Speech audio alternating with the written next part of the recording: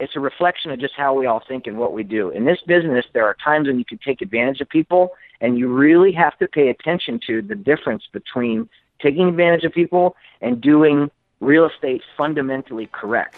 And sometimes those lines get a little blurry. Best ever listeners, do you want to make more money on your real estate projects? Well, I'm guessing that I'm hearing you say, oh yeah, baby. Well, guess what, my friends? Today's best ever sponsor, Fund That Flip, is working with, well, one of our previous best ever guests who has one of the most popular episodes, Jay Scott. If you aren't familiar with this episode, then go check that out, episode 217. If you are, because you're a loyal best ever listener, then you know that he knows how the heck to both analyze deals, especially flips, how to optimize the profits on those flips, and how to look at the market. Because of that, Fund That Flip, today's sponsor, has worked with him and put together a guide that is the 7 tips to increase your real estate profits in today's market. Go check that out. Go get that guide. I've read through it myself. I've learned a lot of things from it, from how to analyze the market cycles, as well as how to optimize profits and not lose money or mitigate your risk for losing money on your deals. Go check it out. fundthatflip.com/best ever. That's fundthatflip.com/best ever. You're going to learn the tools to better understand your local market and position your business for success.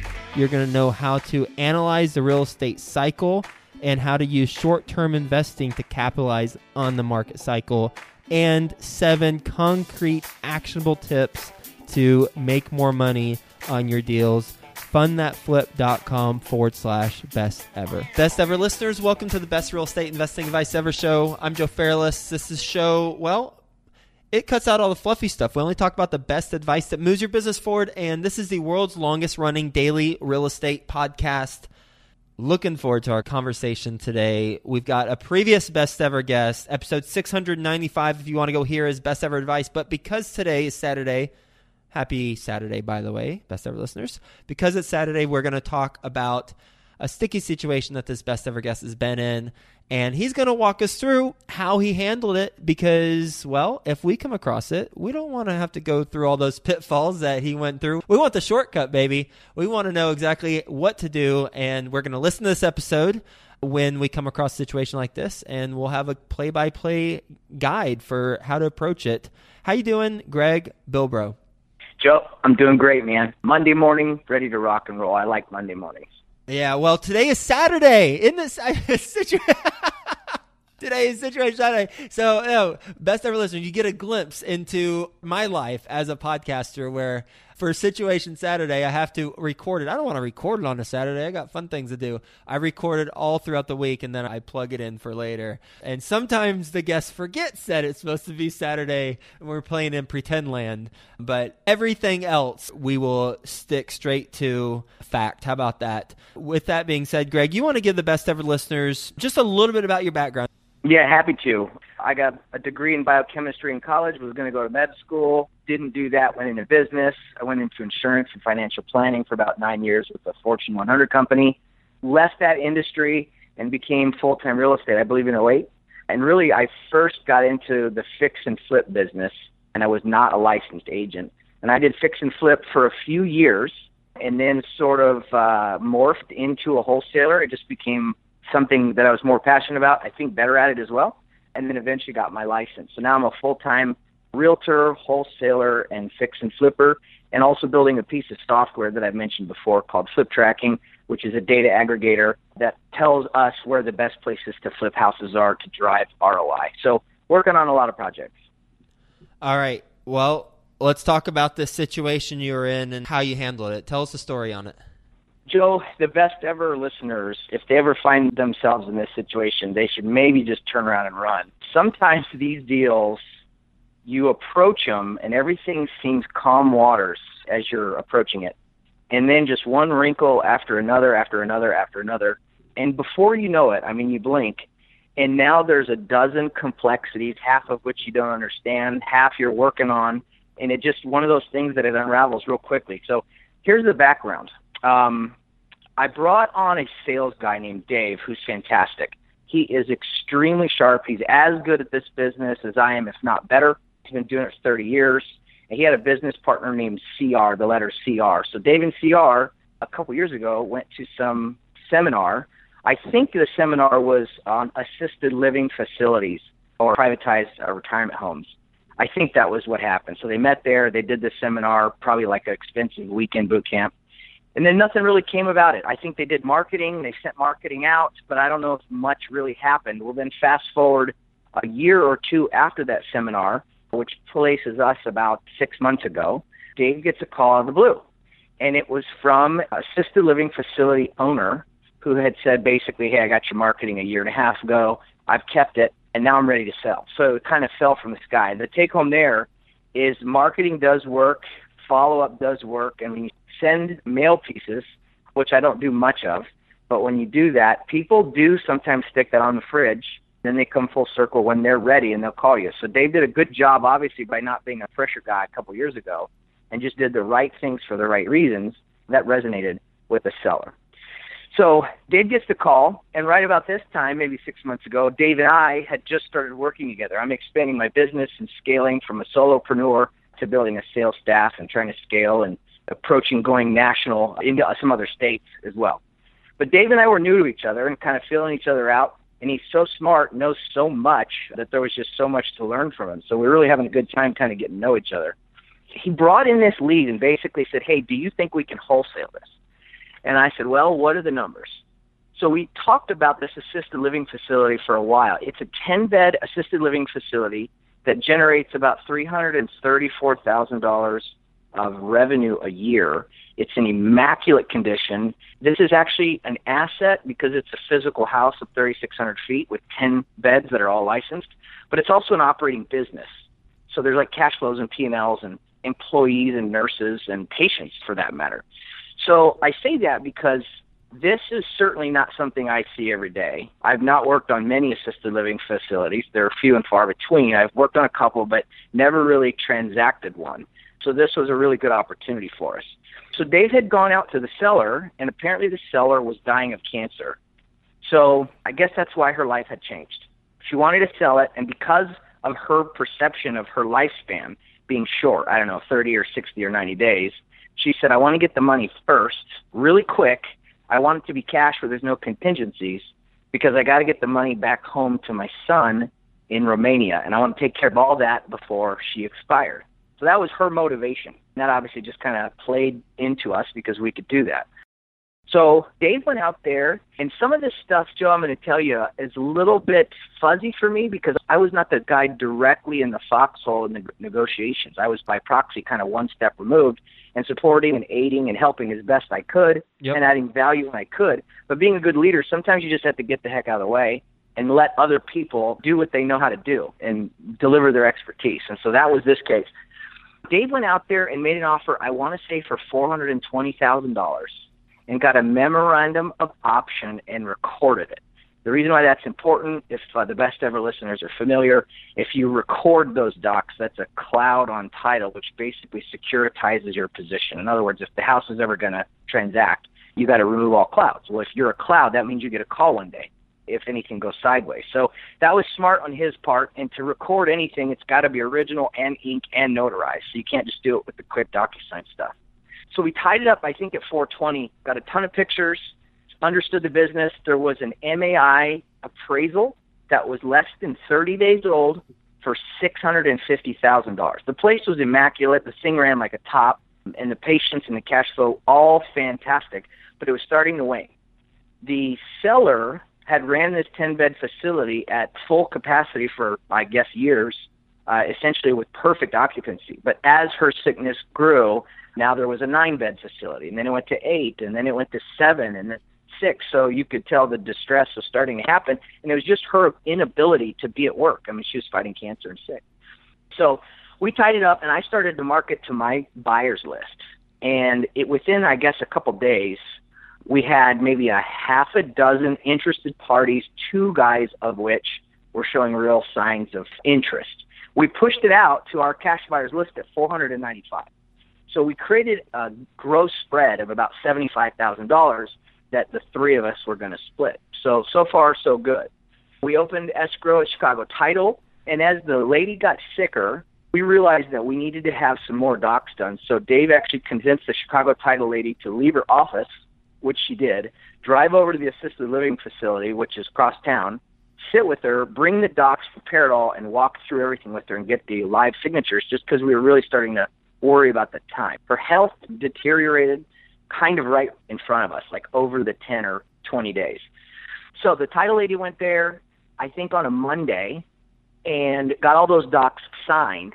And let me back up. And then we found our buyer. We put him in escrow. The buyer was in love with this facility. He thinks the future is assisted living facilities, and which I somewhat agree with him with the baby boomers aging and privatization. I think they're going to spring up everywhere, and they already are. You put $10,000 of non-refundable earnest money in escrow with, I think, about a 2-week close. But we were starting to worry that this lady could actually expire in between those dates. And that's a key because that's exactly what happened. On Monday, we got all the docs signed and had our buyer in escrow with non-refundable. And on Wednesday, I think at about 4 or 5 p.m., she passed away, and our close of escrow date was the next morning at 9 o'clock. Wow. So I had never really had a seller die on me in this regard. And a lot of times, I think most Best Ever listeners are thinking, no, it becomes a probate deal. It does become a probate deal, but holy cow, there was just hair at every turn. So here's where some of that stuff started to pop up. She had called her son to fly in from Romania that Wednesday. So he was on like a 10 or 20-hour flight on the way to the United States. And she passed away about 2 or 3 hours before he landed here in Arizona. So he landed my mom had passed away, and obviously was not aware that that was what was going on. There was already another son here in town, and son number 1 was from Romania flying in. Son number 2 was here. One of the things Dave had done, trying to mitigate future risk, is he went and got a beneficial deed recorded. I'm sorry, let me back up. The son had a beneficial deed recorded about 1.5 years earlier. Now, we didn't know that, but that changes some of the complexity of a probate case. All the while, our buyer, we find out, doesn't have the money. He somewhat reported that he did, or led us to believe that he had the ability to fund and close. And then he's asking us, well, do you guys have a different hard money lender? So we had to scramble inside 24 hours. This was on the Monday that we got those docs signed, trying to get a hard money lender, which we did in 24 hours. The next day, we had a yes from our lender, and the next day after that, we had an attorney basically work overnight to draft like 100 pages of docs to securitize the lender's interest. You have to remember, it's an asset, so liens are one thing, but there's also, I think it's called UCC filings. And UCC filings are like a lien on a non-real estate entity, like the beds and the computers and the desks and the chairs, and even the accounts receivable. So it was a little bit more complicated than just a little lien. So the buyer didn't really have the ability to fund. We figured that out. The lady dies on Wednesday, and of course we're going to close on Tuesday. And what also had happened at the same time, if the Best Ever listeners are familiar, there's an acronym called FIRPTA. I forget what FIRPTA stands for, but basically it's when foreign entity or owner is the seller. And in this case, the son, because of beneficial interest at mom's passing, became the seller, and he lives in Romania. So now we have a whole nother new layer of tax law and complexity and another attorney. And as we all know, every time you throw a new attorney into the mix, not throwing them under the bus, but it's just complicated. There's just a zillion new rules that you got to figure out. So the son had hired an attorney to try to figure out what was going on and what his interests are. And we were pushing for the fact that, hey, your mom signed everything. She was of sound mind. Dave was very careful about that. In a real estate contract, you have to have a person signing of sound mind and not under duress. Dave had actually took the main nurse of the house, and I think somebody else's husband, who was also a medical staffer, and took both of them to the meeting as witnesses for signatures. So Dave really wanted to cover his butt. Very smart on his part, thinking ahead in advance of that. So now we're dealing with the son, of which we didn't have a relationship with, and the son starts to take the position, well, why would mom sell this $650,000 asset for $420,000? We had to kind of explain to them, hey, we're cash, we're quick close, no contingencies, no realtors. That's how the wholesale game works. This was actually the only way to get your mom what she wanted, which was cash before she expired. If you'd listed with a realtor, it's a 6-month or a 12-month turn. So that just didn't make sense at the time. Okay, any questions so far, Joe? I know No, I just keep on rolling, keep on bringing the challenges and keep on knocking them down. Yeah, okay. So I think Son 1 had flown in town, and Son 2 had already lived in town. I guess Son 1 was a military guy, and so he wasn't allowed to be in the United States for a period of time. Dade had told me he would be considered AWOL, which I guess is a big rule that you break in the military. If you're absent, you get obviously in big trouble. So we had to pressure this new guy who's also going through the FIRPTA laws and probate attorneys, and he's also basically saying, I have to get out of here. So that means we can't talk to him and shake hands and figure this whole thing out. The attorney that had wrote the hard money loan documents, he was fantastic. His name was Mike, and he had docs done basically overnight. But his fee was about, I think, $1,250. And so this was kind of a new fee, is the last minute. It's a day or two before. And, of course, nobody wants to pay it. Everybody feels that they've been extended. So I, as being the nice guy, said, look, I'll pay half. I just want to get the deal done. That turned out to be a mistake in the end. I kind of got suckered into that, just trying to grease the wheels, which I understand why I did it at the time. But now I got stuck with a $650 bill, and the deal isn't closing as of yet. Long story short, everybody tried to put pressure on everybody to perform, but the son kind of put his foot in the ground and just said, look, I want to rethink things or what have you. And so now, as it sits today, there are 3 attorneys working on probate, FIRPTA, and a potential lawsuit with their buyer, where he's trying to essentially force the hand. There's a thing called specific performance, where if you sign a contract, the seller is obligated to perform upon that contract. And I'm not exactly sure if this is a specific performance case, but I know that that term had been brought up, trying to get the contract, which was signed of sound mind, to get the deal done. What else was complicated about this? There was another person in town who was related to the family. She was a friend of the family, also from Romania, and I don't know why or how, but she started to just take over the operating business. And so this was key, because if you think about it, 10 beds became 9, 8, 7, 6, and so the cash flow drops commensurately. And so a cash buyer starts to lose his interest, although he's obligated $10,000 non-refundable earnest money in a contract. But she took it upon herself to basically implant herself in operations, because you have to remember, we're losing sight of the big picture. There's patients that are sick in a facility not getting care. And that was, above all, that's got to be the most important thing. These are people's grandmothers and such that need 24/7 care. And when the owner died, as you could imagine, operations tend to go sideways a little bit. Yep. So this lady came in, and I don't really know how or why, but she started to kind of swing her weight around and also create new complexities, saying that she's owed money, or she's owed this, or she's done this much work, and therefore she should be part of the deal. And she just was like another firecracker in the mix that just didn't make sense, and obviously was lobbying for her position. As it sits today, though, what we think is going to happen is the buyer with his lawsuit is going to be able to get the seller to perform. We had signed contracts, not in duress, and we had a memorandum of option, which was recorded, which is a permanent cloud. I mean, nobody can do anything with this facility unless they go through us. And we actually just think it's going to be a matter of time. I spoke with Dave this morning about it, and he says it's a done deal. It's just a matter of time. The attorneys just have to basically settle some of their little doc and disputes, and the court will make it happen. And if that all goes down, I think the 3 of us will make about $36,000, which is 12 apiece. What's interesting about that is we tied it up, if you remember, for $420. We pushed it at $495, which is $75K delta. We ended up going to contract with our buyer at $490, a little bit of negotiation there. So now we have a $70K gross spread. One of the things Dave did, which is just so cool, it's part of our culture, and it's interesting, it's not only part of our culture, but Dave just sort of did this on his own, which really just brought a smile to my face.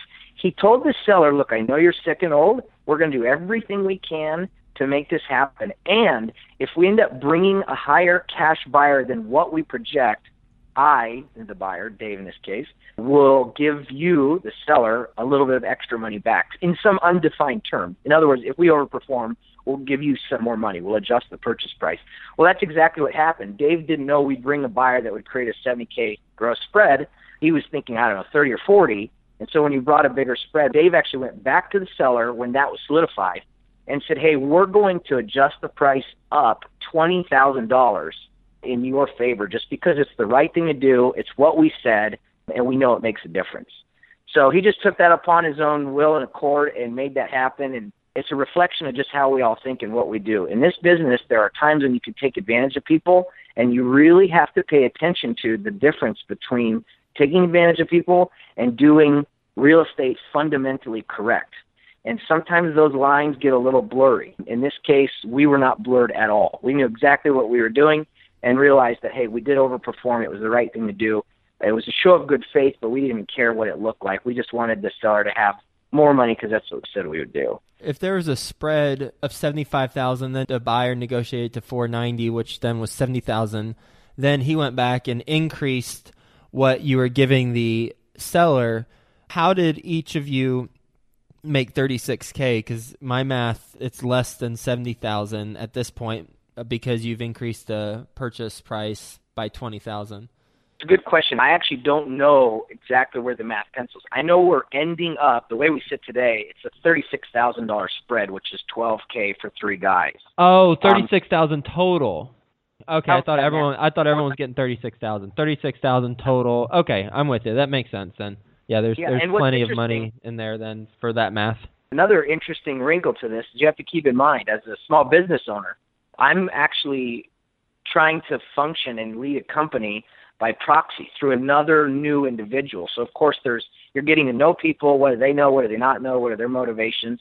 And Dave just did an impeccable job, start to finish. He just was a leader, did the right thing at every turn, didn't even need to ask me anything. I mean, he just knew what was right. And I'm fortunate that him and I have that same sort of page in our book, that it's just the right thing to do for the right reasons.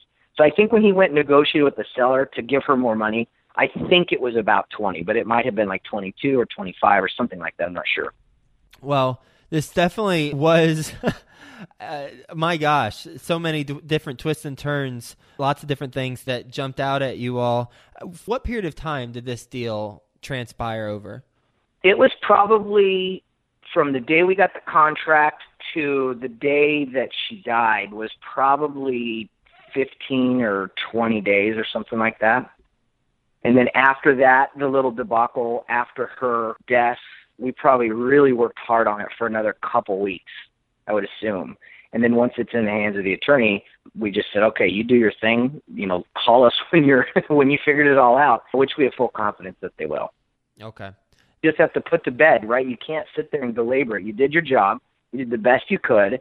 You used as much expertise as we could, and we did the right things at every turn. But there's a point where you have to pay attention to your time and your energy. Mm-hmm. And so we just said, look, we pushed this ball down the court as much as we can. This is now in other professionals' hands.